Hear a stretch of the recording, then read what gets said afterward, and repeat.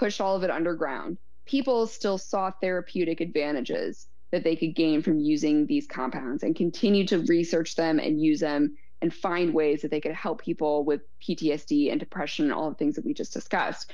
And now pharmaceutical companies are like, oh, wait a second. Oh, this works? Oh, fantastic. Great.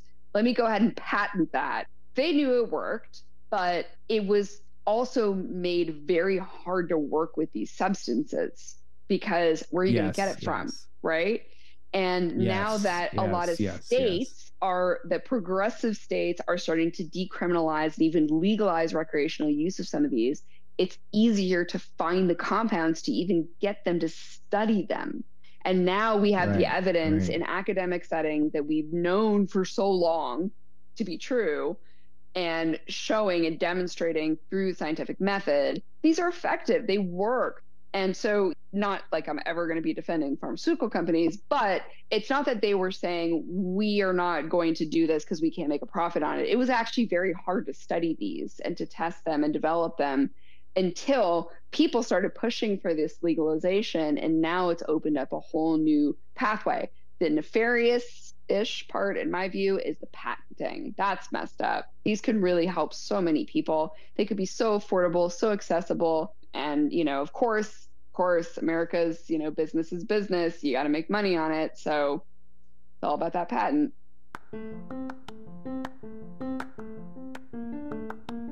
Thanks for listening to Noise Filter, your public health podcast. You are tuned in to KBOO Portland, 90.7 on your FM dial.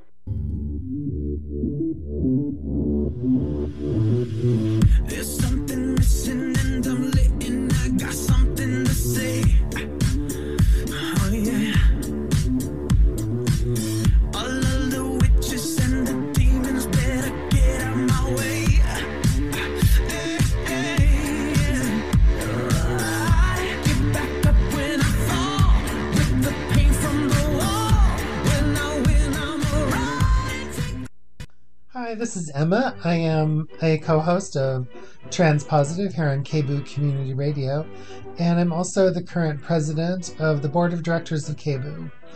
Before we start the show today, I just want to remind you that if you can, please go to kboo.fm/give and give.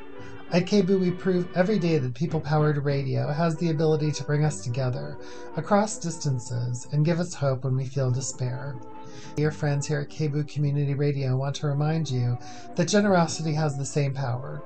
Join thousands of KBOO supporters from all around the world, and let's rally together to build stronger communities. Our goal for this year is $70,000 for our end-of-the-year membership drive. We are community funded, and we need your support to get there. So please just go to kboo.fm/give or text KBOO to this number, 44321. And now on to our show. Good evening. You're listening to Transpositive here on KBOO Community Radio. And we're talking tonight with author Sandra Eder. Sandra, welcome to Transpositive. Thank you for having me. I'm delighted to be here. Thank you. Sandra, you wrote a book recently. Can you tell us a little bit about your book? Yeah, I wrote a book about the history of gender. So I often call it kind of a medical history of gender. And then people start saying, what do you mean a medical history of gender? And so it's a book about my research took me to find that gender is an invention, and gender was invented in the clinic in the 1950s. So that's a lot of things that came together that really intrigued me, and I wanted to find out more about why clinician researchers in the 1950s saw the need to kind of coin this new category of gender role for their clinical practice. And then in the book, I explore this history and then follow kind of the idea of gender within the clinic and outside of the clinic as it becomes a category that is taken up and picked up by a broader public and different groups. Great. Well, I really look forward to getting into talking about your book tonight. What is the book's title?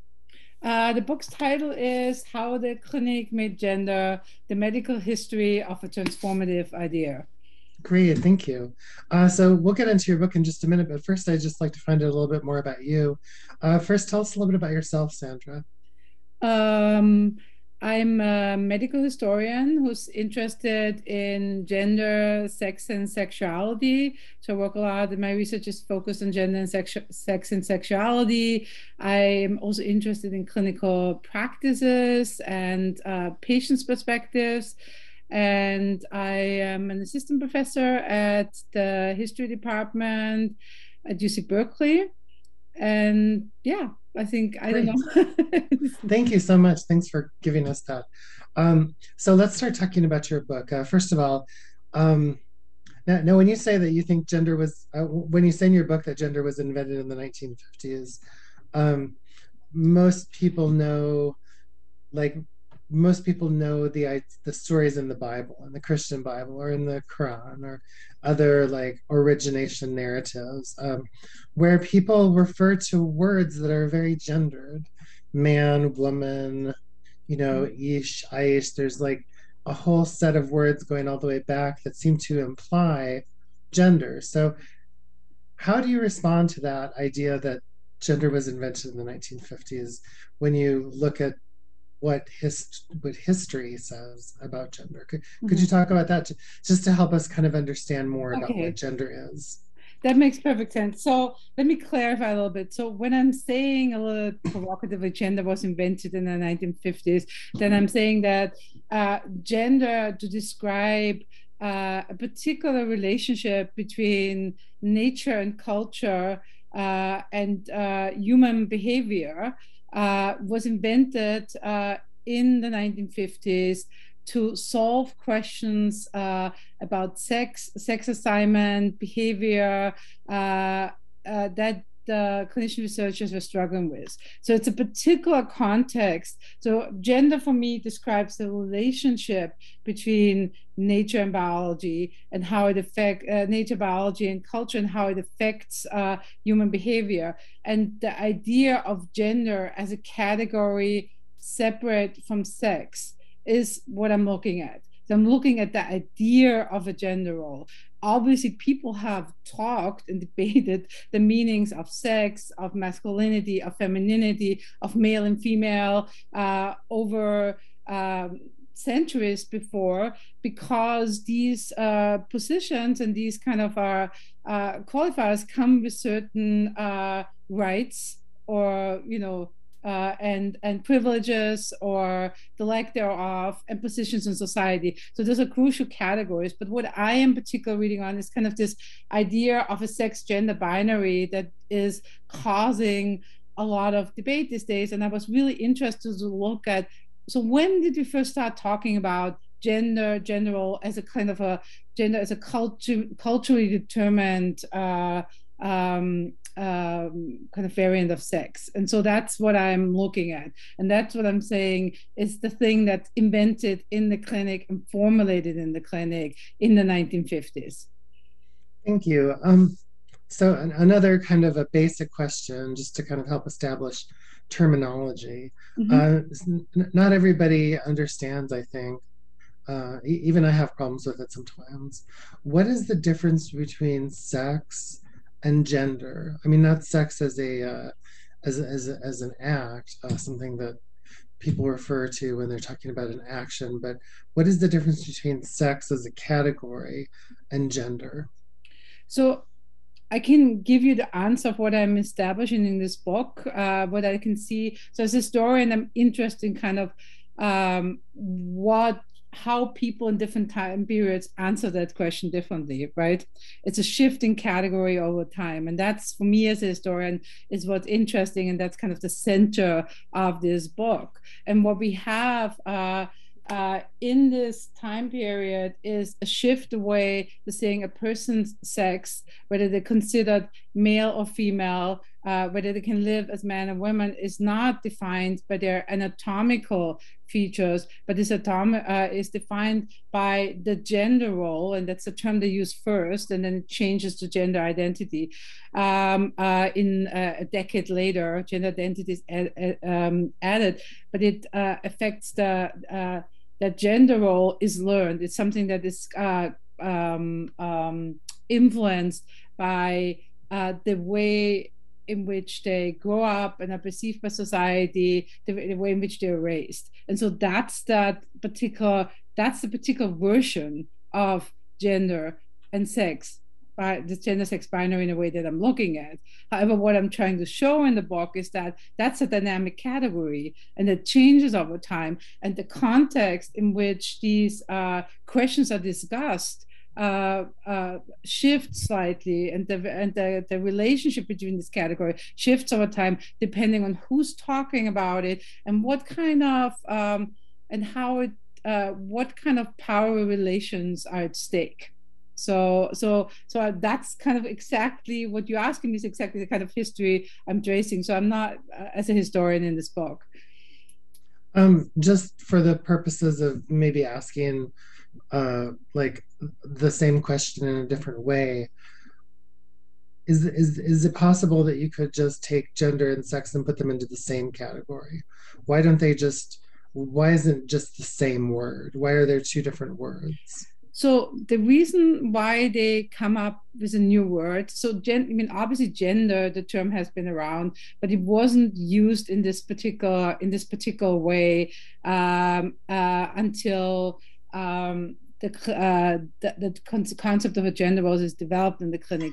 And I think, to give you an example, to make this a little bit more tangible, is the reason why they start talking about it, because they're come to a point in this clinic. This is the Clinic of Pediatric Endocrinology at the Johns Hopkins Hospital, where they are treating and researching, pursuing research with children with intersex traits. So children who do not fit into this kind of sexual binary of male or female.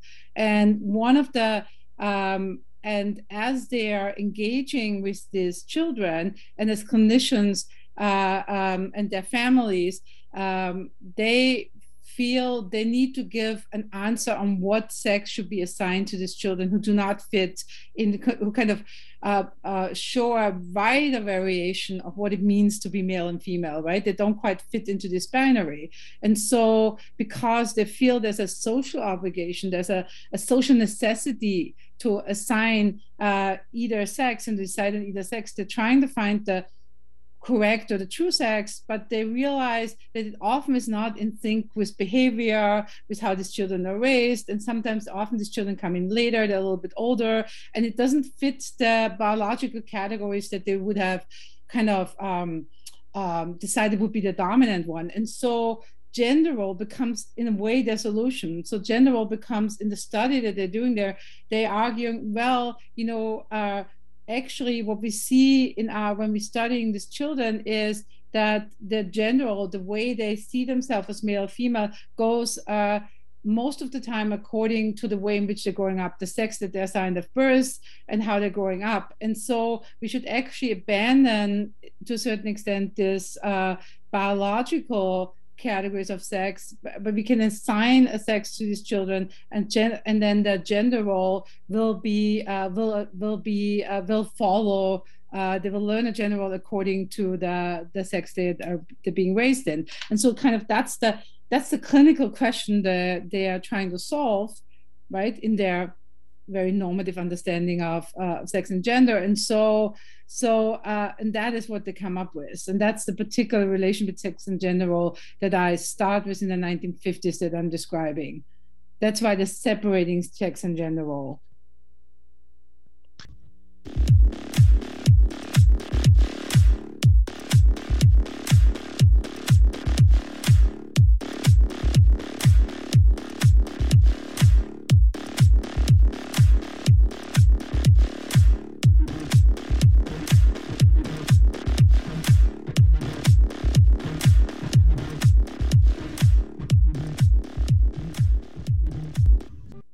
when clinicians were looking at this in the 1950s, they already had the idea of gender as a concept.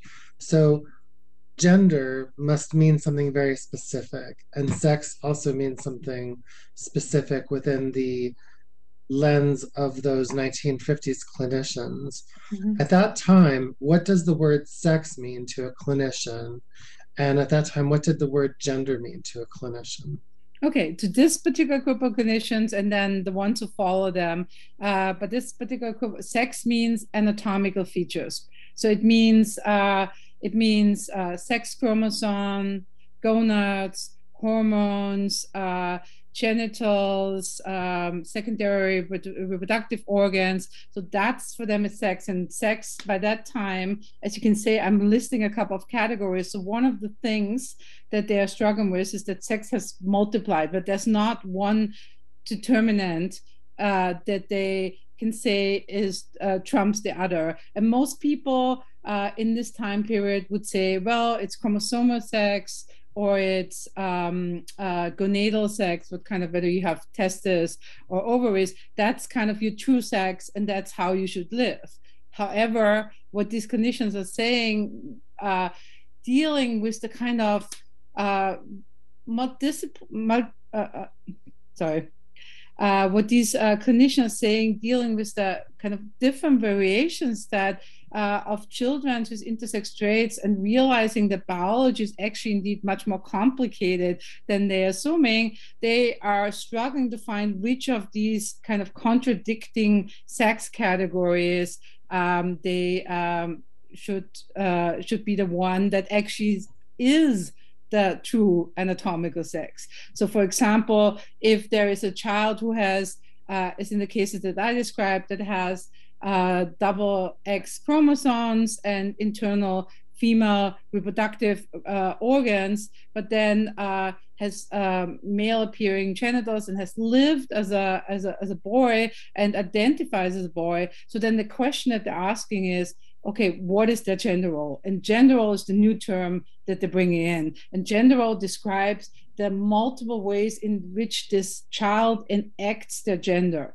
It's performative, it's the way they behave, it's very normative at this time. It's modeled on 1950s very normative conceptions in the way they describe it, but it's basically the behavior of the child, how the child is perceived by society, and how this perception of society then kind of creates this category of gender role within them in a way. So they're not yet at identity, that's the next step, but it's a very functional way of talking about gender identity. So gender is kind of something that learned behavior that becomes so imprinted and ingrained in a child that that's the way they feel, right? So that's the differentiation that they're making at this time.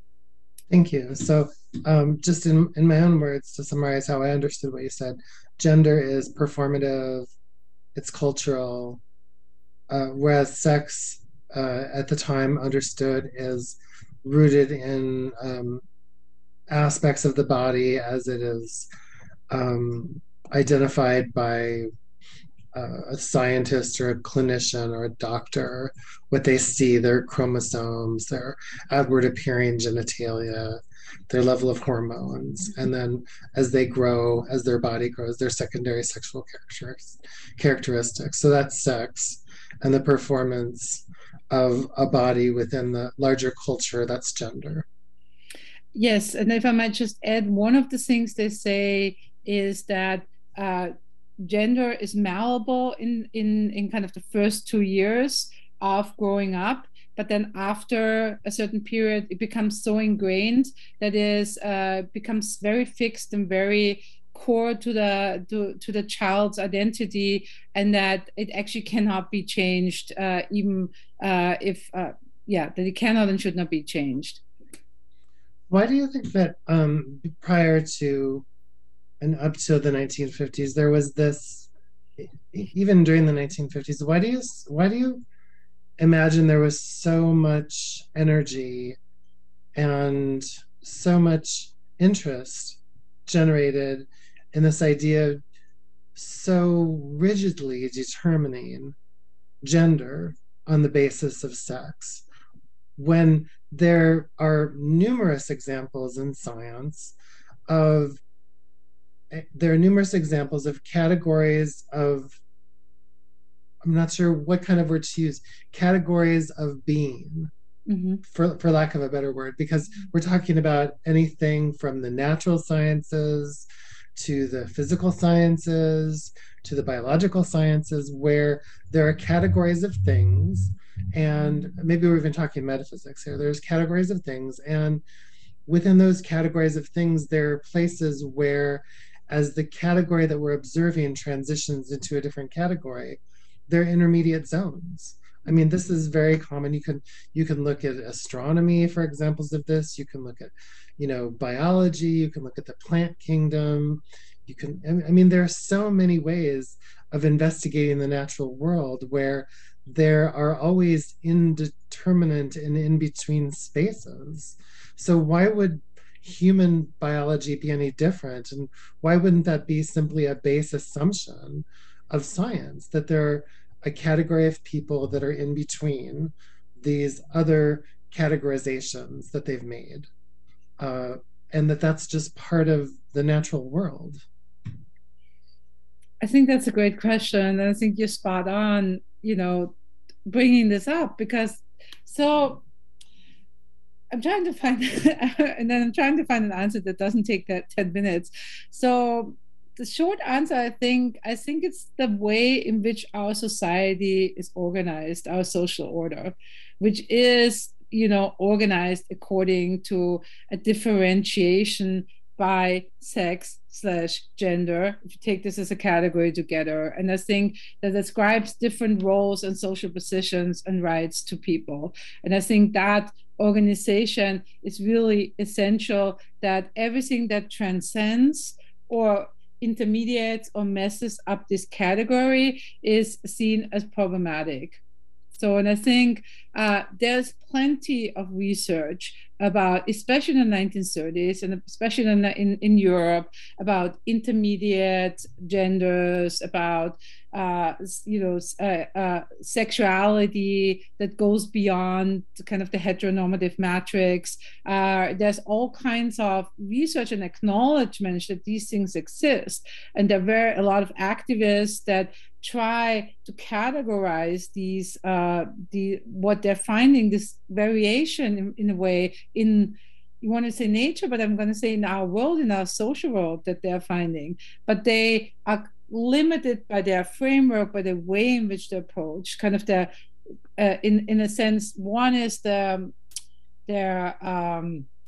conceptualization. So if you think something is square, you're going to try to fit the round thing into the square thing and try to explain it within the square. And why it doesn't fit the square, you're not going to think that maybe it's something that tells you maybe the square isn't enough to describe the world, right? And so that's one thing. And we have so that's one aspect. And I think the other aspects are really things that we can find of in the social and cultural environment in this time period. And I think historians have addressed this. For example, the idea, there's a fear of sexual transgression, there's a fear of homosexuality. And if you cannot tell somebody's sex and or gender, then the problem is you cannot tell if this is a heterosexual relationship or if this is a homosexual relationship, which is condemned and seen as problematic in this time period, right? Or if you cannot tell if... Hi, this is Emma. I am a co-host of Transpositive here on KBOO Community Radio, and also the president of the board of directors of KBOO.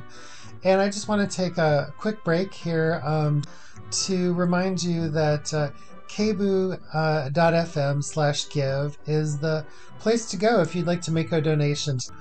At KBOO, we prove every day that people-powered radio has the ability to bring us together across distances and give us hope when we feel despair. Let your friends and family know that you believe that community radio matters. Join thousands of supporters of KBOO from all around the world. Let's rally together to build a stronger community. Help us meet our end of the year membership drive goal of $70,000. We're community funded, so we need your support to get there. Just go to kboo.fm/give or text KBOO to this number, 44321. Another example, if women cannot inherit property or cannot vote, it becomes essential to know whether somebody is a man or woman, biologically or socially, right? And so I think there are concerns about people transgressing, transpassing, kind of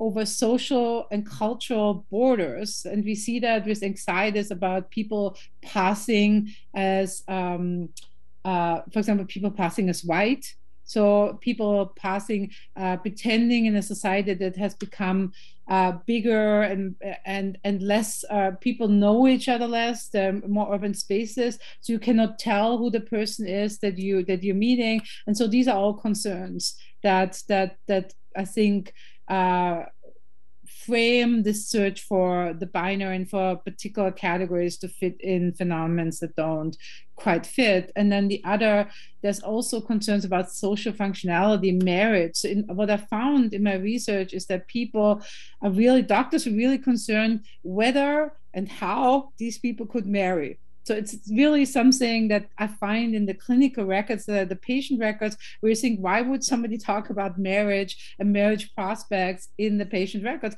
But it is essential in this time period, because if you're supposed to marry heterosexually, and if you're a woman, that's your path in life. And if you cannot marry, as one of my practitioners says, then maybe it's better if they live as men, because they can be independent and make their money. So it's very functional understanding in which they integrate these ideas. So Sandra, what is it? It's hard for me to understand this. What is it in the society at the time that felt this compulsive need to control, sexual orientation, racial privilege, women's roles. I mean, looking back, I can guess, and maybe you address this in your book, or maybe not, but what is it?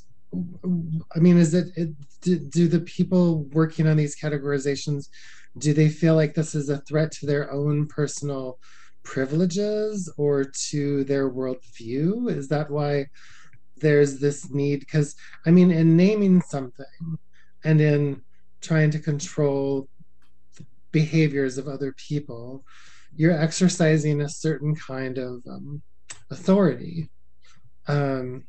There's an authority that comes from naming, and there's also a set of implicit assumptions that are in that naming process. So what were these clinicians trying to control? What were they, why didn't they just let things go naturally? However, I mean, there must be some reason.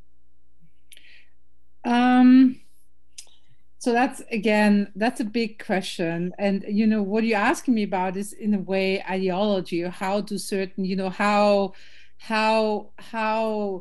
do certain norms and shared beliefs come about in a society, and how do they change over time? And so from my research with these particular clinicians, I was actually really struck by the fact that they deeply believe that life is not possible outside of these categories in which they live and which they accept as the norms in their society. And they deeply believe that they're helping these children, even though they're doing very invasive procedures and forcing them into a particular norm. They believe that this is the best, that they're giving them a chance to become fully functional, healthy, both in body and mind, citizens, in a way that they can grow up and be members of society. And if a society has certain norms and understanding of what is correct and what is our appropriate way of living, then everything that transcends of that is seen as problematic. So that's kind of the bigger answer. And then, of course, homosexuality had been pathologized. I mean, there is, since it kind of pathologized and medicalized also since the 19th century, so psychiatry and sexologists. And so there are different ways of tolerance with which people, medical experts, approach the huge variety of sexuality that we find in humanity. But there is a notion that these are deviances because the norm is heterosexuality, right? That goes back to, I mean, part of that is based on Christian norms or religious norms. Part of that is based on just accepted norms in society. And so that doesn't say that people live differently and that people, not these or that groups exist in society that do not fit those norms. But I think that they're explained away and they're pathologized because they used to actually define the normal in society. And so, but I found it in my story, I found it really important to say that these clinicians, they are treating children. It's an impetus to intervene, to help. They're actually thinking they're doing something good, and they're actually thinking that they are allowing them to live a functional life, which is really important, especially by the 1950s, where there's a lot of concern about child raising. How do you raise a democratic, healthy, well-adjusted, so that's another psychiatric term that comes about in the beginning of the century, well-adjusted citizens. And that's a shared belief. People share these beliefs. And there are groups whose life kind of conflicts with these beliefs and who are part of this society, but they have face limitations in the ways in which they can actually live their lives according to their own desires. I'm going to stop here.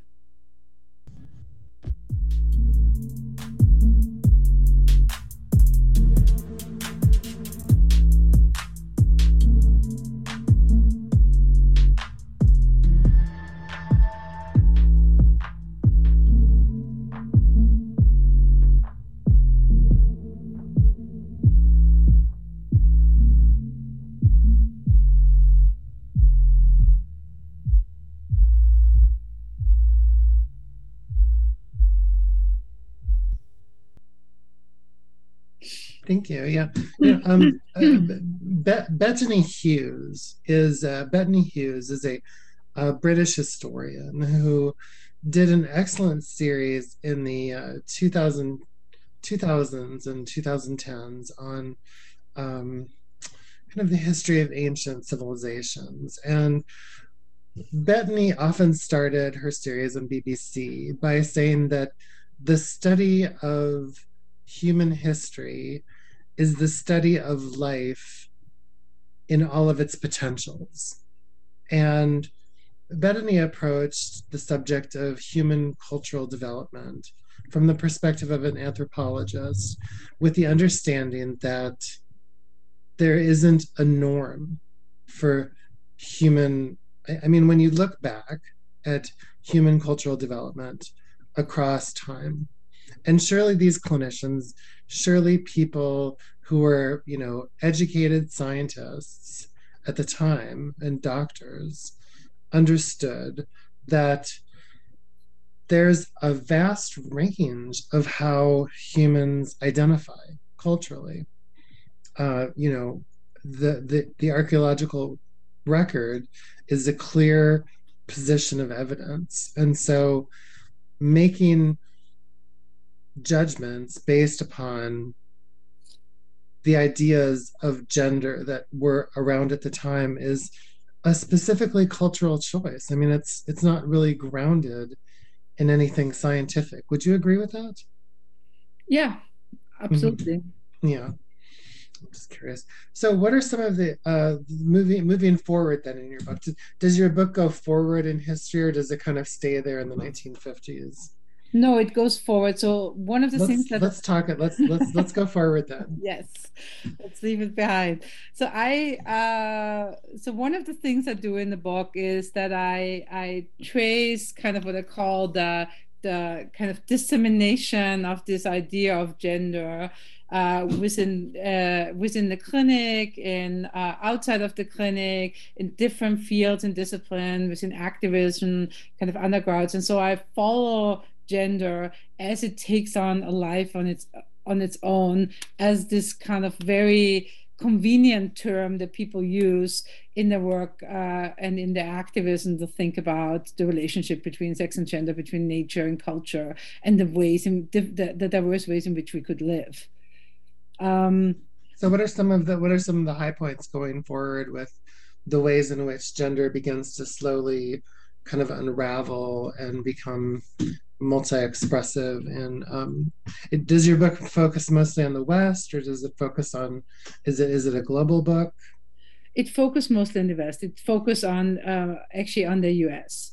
So in a way, I'm really interested. I also make the claim in the book that this particular formulation of gender and the uses of gender to describe these differentiations, this binary, is something particularly American that comes out of a kind of Cold War context, a concern with adjustment and malleability of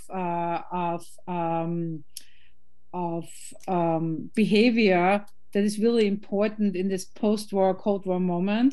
And then as it transports, it's taken up and kind of adapted by people to their own needs and backgrounds. And so one example is, and that's kind of the most closest to its original usage. So Travel's being picked up by Robert Stoller in the 1960s already, and he adds to gender role, he adds the term gender identity, and it creates a broader, very kind of a broader concept of gender, in the sense he takes away just from this functionality, performance of role, and he says, well, this let's talk about gender identity. It's something that people deeply feel who they are, and then gender role is kind of the social normative behavior. So you can say, I'm a man, but you can also say I'm not a very masculine man. So you can kind of differentiate, and that also opens it up to this following usages. So the next usage you see of gender is, of course, in the late 60s and the 70s. That's another example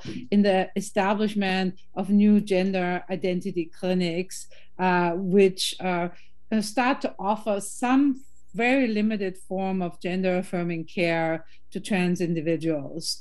And they use the concept of gender, and it's no accident that one of the first clinics is established at the Johns Hopkins Hospital by the very people who were involved in the research in the 1950s. And so they're the kind of take gender to the next level and use it to postulate a new way of thinking about, gender identity and researching. There's people who identify as trans, and often in a very limited frame, gender affirming surgery as well. And what's new about that is, of course, that this is offered at the kind of established prominent research hospital in the US. So it's not that people have found gender affirming care in their own words and in different countries or through other means before, but this is kind of the novel thing about it. And these clinics are called gender identity clinic, right? So it kind of puts gender right out there.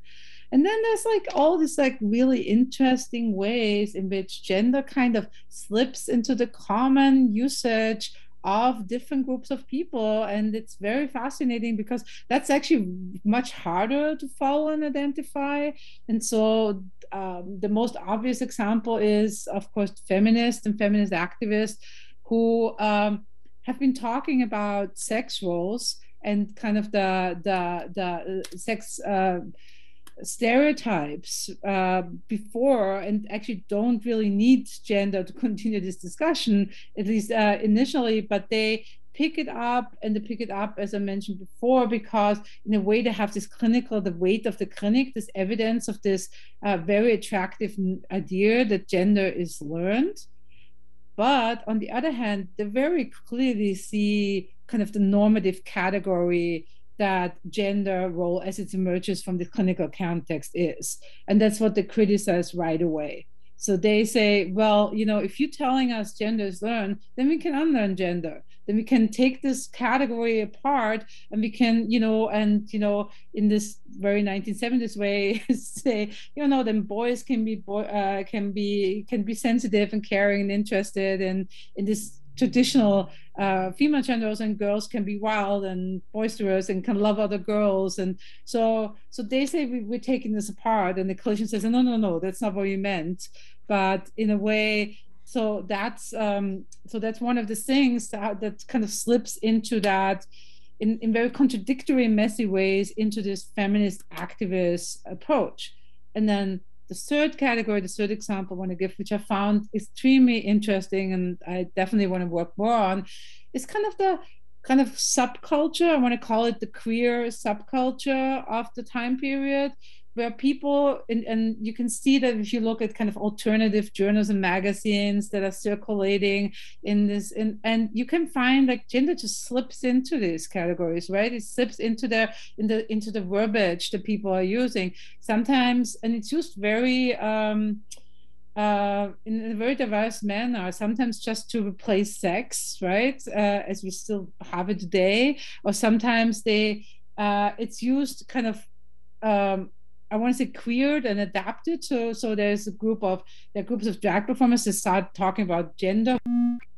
So queer communities take gender and play with the category in really interesting ways. So they refer to performative acts where they combine different ways of masculinity and femininity and disrupt them and queer them. And what I found particularly interesting is that the queer communities take gender and make it their own, right? They say they use gender in a way to point to the artificiality of these roles and categories. They mix these categories, they do performances, they make fun of these categories, and they're very curious and open in questioning these kind of binaries and division. And so for me, it was very interesting to see how these communities make gender their own and give it very different meanings than this kind of normative origin that it has in the clinic. And I found it very empowering to see these early usages of gender, mere like 15 years after the term gender role kind of is introduced in a set of publication. Yes.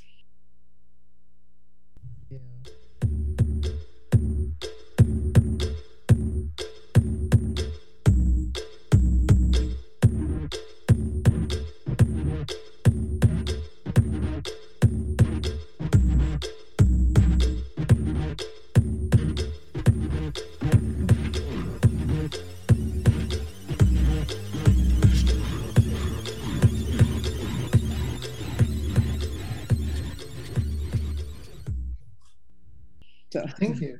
We're talking today with the historian Sandra Eder. Sandra's written a new book about the history of gender. Sandra, what is the name of your book and where can people find it?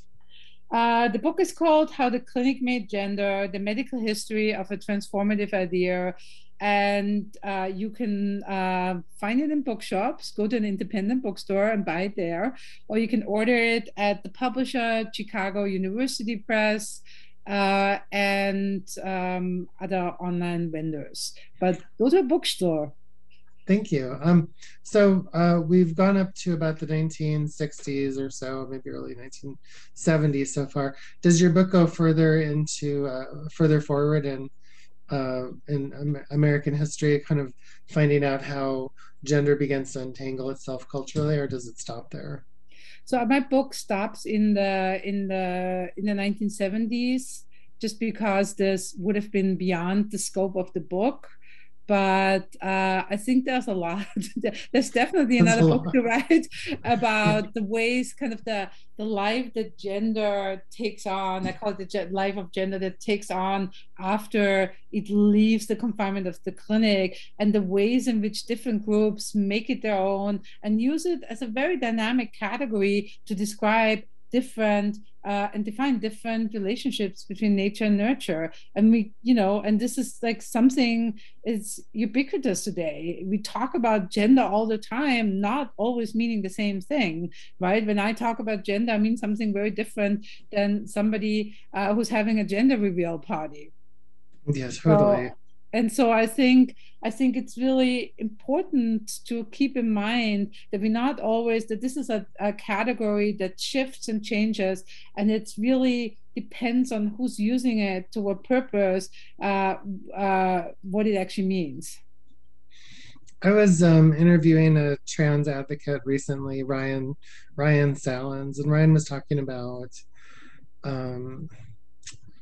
like all of the different kinds of genders that younger people use now. There's like I don't even know how many categories. We were trying to think of them, and I mean there are literally dozens of categories that people might use today for gender, and there's also almost as many categories for sexual orientation as well.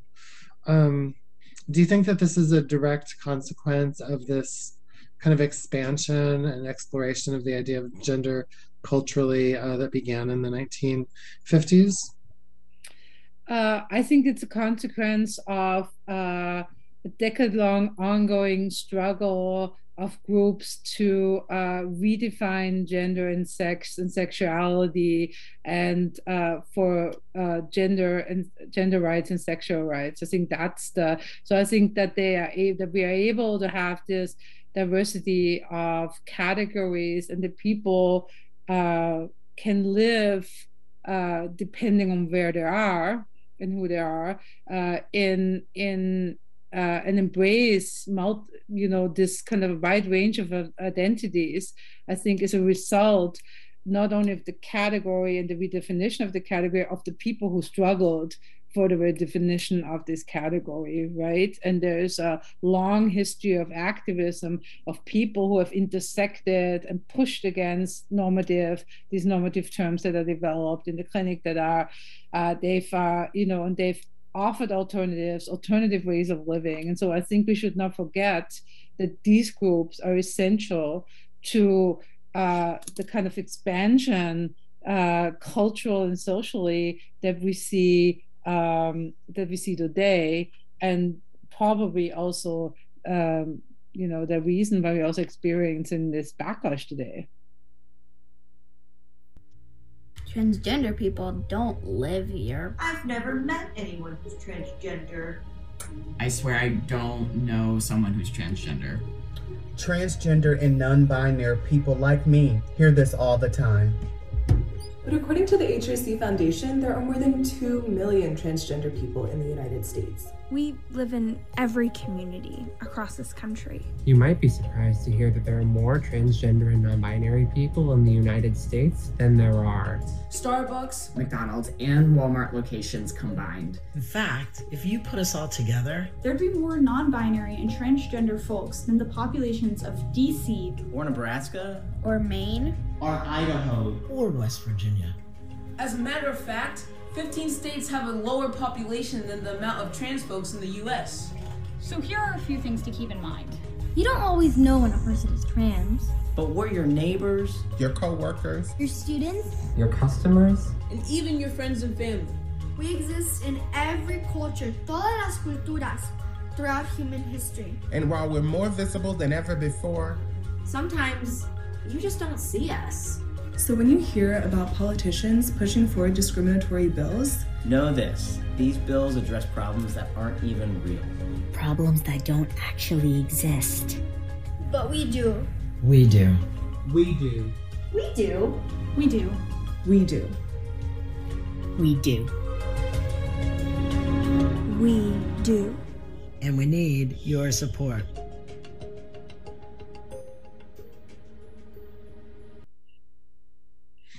So one of the things I'm really curious about, and you may or may not have the answer to this question, you were talking about the gender identity clinics of the 1950s and 1960s, and I know that in Germany before World War II, in late 1920s Germany, there was a similar type of clinic that was opened, and I think there was only one. But what changed between 1920s Germany, when I think really the first establishment of a clinic that might have been viewed as a gender identity clinic was opened, and when they were, kind of made more prominent within the medical establishment in the US in the 1950s? What was it about the way that these clinics were created between the 1950s and the 1970s that made them succeed, at least successful enough to continue to exist, all the way up through the modern era? So I think you're referring to the Berlin Institute for Sex Research in the centers where Magnus Hirschfeld and others were working. And the answer is short and tragic. They were destroyed by the Nazis. When Nazis took over power, that was one of the first intervention. They destroyed the institute, they burned all the books, they destroyed all the research. I think recently a new book has come out that talks about the history. I'm an Americanist, so I cannot give you all the details, but I think there's a lot of research being done on kind of the impact of this on the research that this destruction had and displacement of the researchers who often, had to flee the country or were murdered.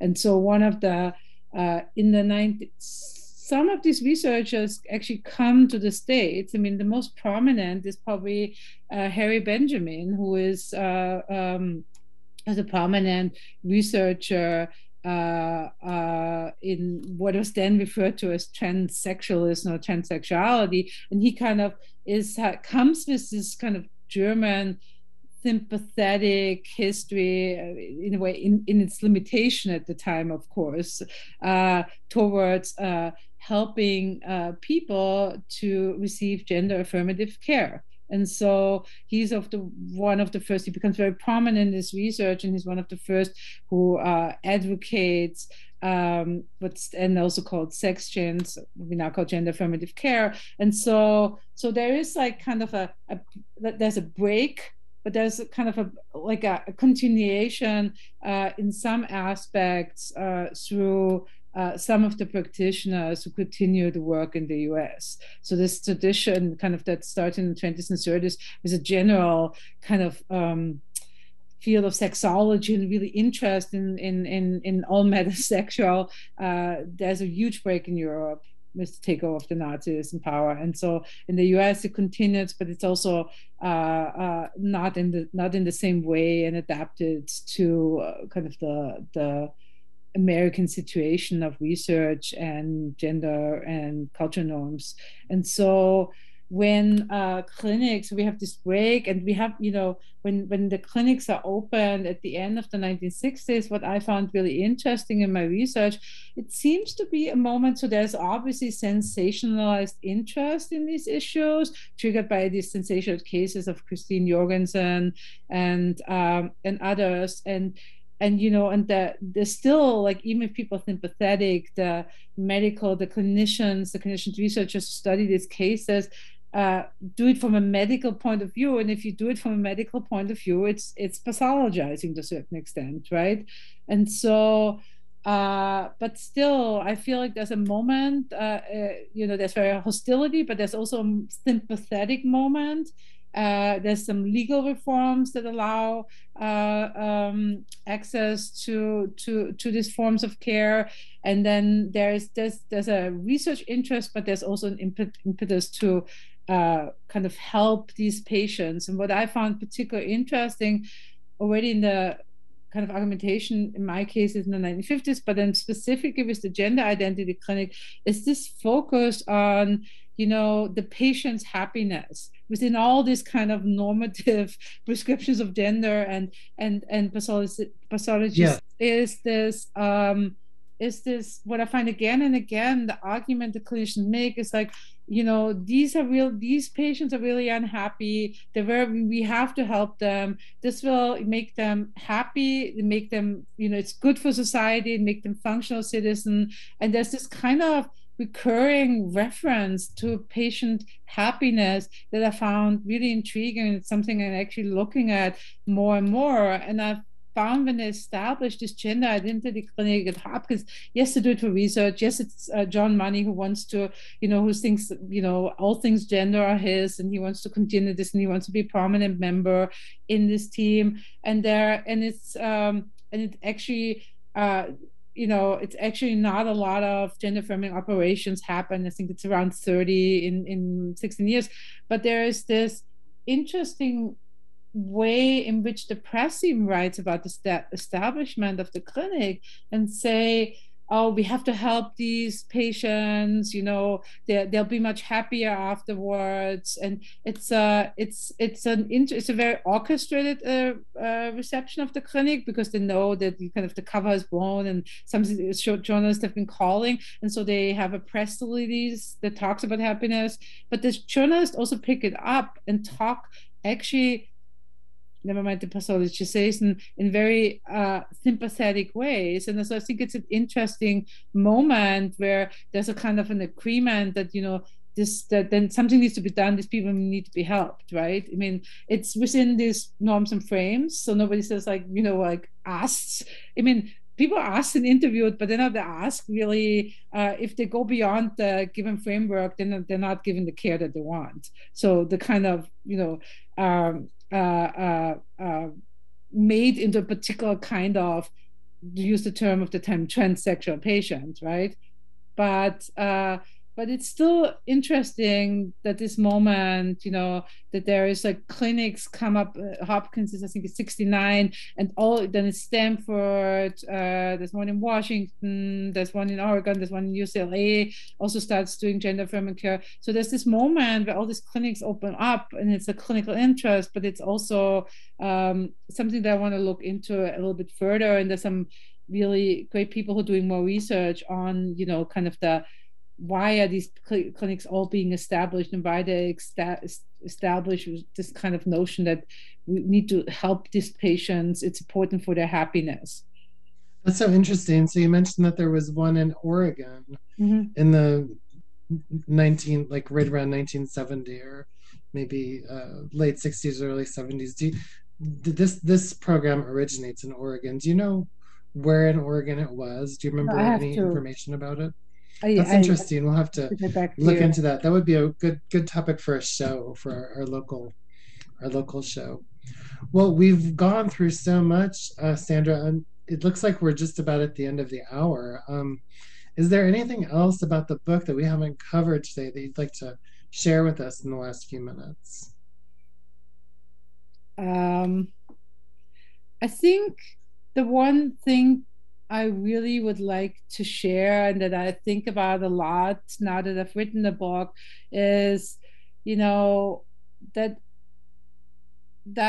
these things, these histories really matter. And they matter a lot, I think, to our understanding of the current kind of culture wars and moral panics about transgender rights, about what definitions, like who gets to define what a woman is and what a man is and what it entails really, and who a real woman, who a real man is.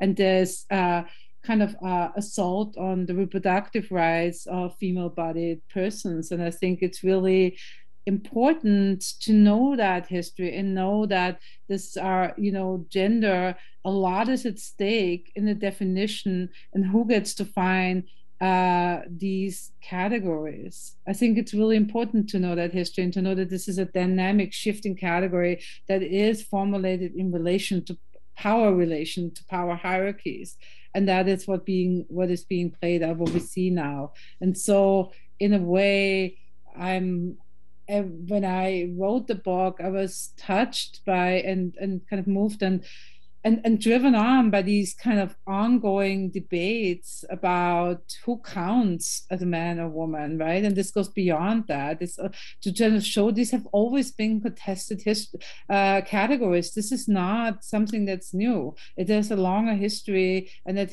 knowing that history helps us in the way in which we engage with this backlash that I think we're facing at the moment. Thank you. We've been talking tonight with Sandra Eder, author. Sandra, one more time, what is the name of your book and where can people find it? So the book is called How the Clinic Made Gender, the Medical History of a Transformative Idea. It was published by Chicago University Press. You can buy it at the publisher's website, but you can also go to your independent bookstore and get it there. Great, thank you so much. It's been a pleasure talking with you. And also, Sandra, if people would like to find you online, is there a way that they can contact you if they have more questions or they want to find out more information? Absolutely. They can find me at the website of the History Department at UC Berkeley. There's my faculty profile up there. They can just my email address. They can just shoot me an email, and I'm happy to engage with them. Great. Well, thank you so much. It's been a pleasure having you on Transpositive. Thank you for having me. It was a joy.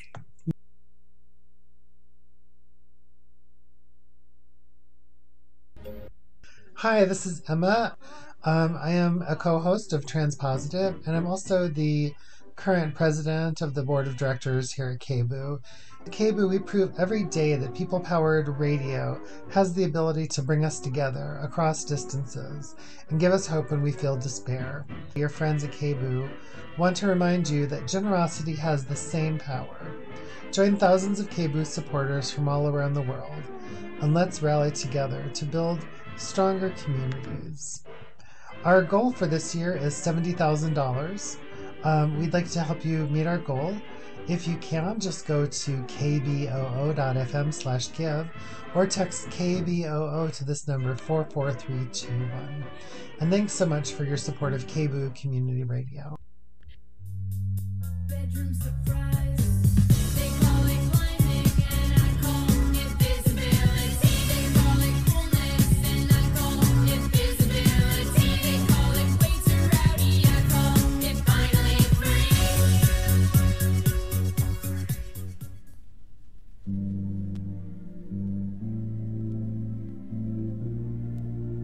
You are listening to KBOO Portland on 90.7 FM, K282BH Philomath on 104.3 FM, and K220HR Hood River on 91.9 FM. KBOO Community Radio is